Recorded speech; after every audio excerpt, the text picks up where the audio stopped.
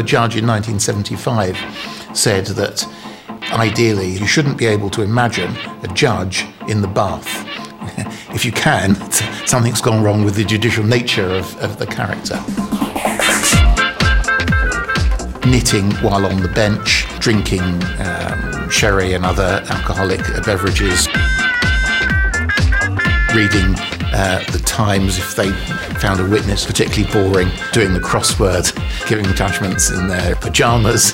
All human life is there, or a significant part of it. Right, so we're on the bus, right? Bus is crawling down the bus, right? And this girl shouts out. She shouts out across the whole bus. She goes, "Oi, driver, hurry up, mate. Some of us have got to go court, innit?" But then she looks around to include all of us in that, because obviously we're all going to court. I was like, speak for yourself. I'm on bail. I'm guessing she's not the judge.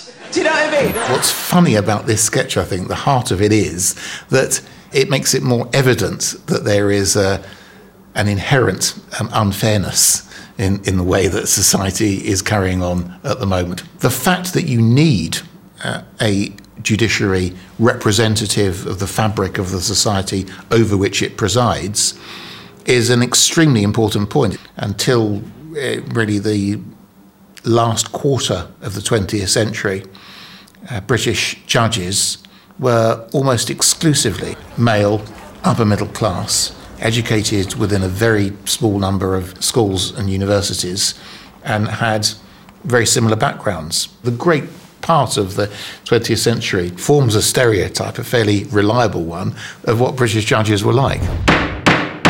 Chantel QC? Can't see it myself. Round our way, it'd be MC Chantel QC. Thank you very much. She'd be there in court going, "You're getting 5 years because you mugged that little old lady. But if you're good and if you're lucky, then just maybe." Oi, right?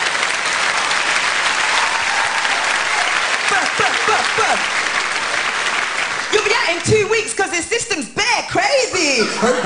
All rise. Less than 1% of the senior judiciary is from an ethnic minority background.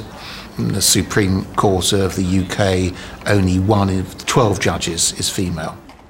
They probably sometimes do things that you might think were sexist without realising that that's what they're doing, simply because they haven't had enough women around to take them up on it.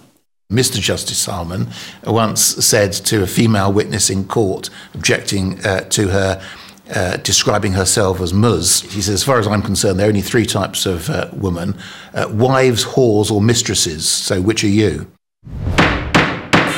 I would prefer that we didn't wear wigs. They make everybody look like old men, and then everybody's surprised that people think of the judges as being old men.